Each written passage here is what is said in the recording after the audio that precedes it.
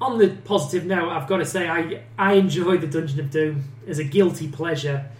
I do enjoy them. I don't think we can talk about the Dungeon of Doom without the comparisons to the Ministry of Darkness a couple of years later. Yeah.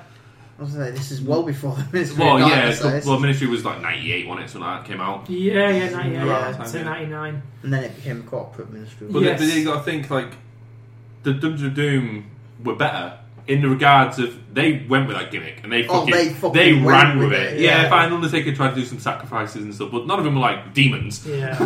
And there's like goblins and fucking mummies on the ice. They seem like a cross between the Ministry of Darkness and the Oddities. Like if you've gone smash like that, suddenly you created the Dungeon of Doom. You pick all the shit bits out of them, but put together, you got the fucking Dungeon of Doom. That's what you get. But I agree, they are a guilty pleasure. Like anything I've seen of them, it's just silly to watch. It's so silly. But sometimes you like your wrestling to be silly. Let's be honest. Sometimes silly wrestling is best. Yeah. Those ridiculous promos, the ridiculous over the top stuff. Sometimes that's what you want to watch. I like silly wrestling, and I like it. It's not fucking dick throws and invisible hand grenades. That's ridiculous. That's ridiculous. Like that, I can't buy into. To me, that's like schoolyard stuff.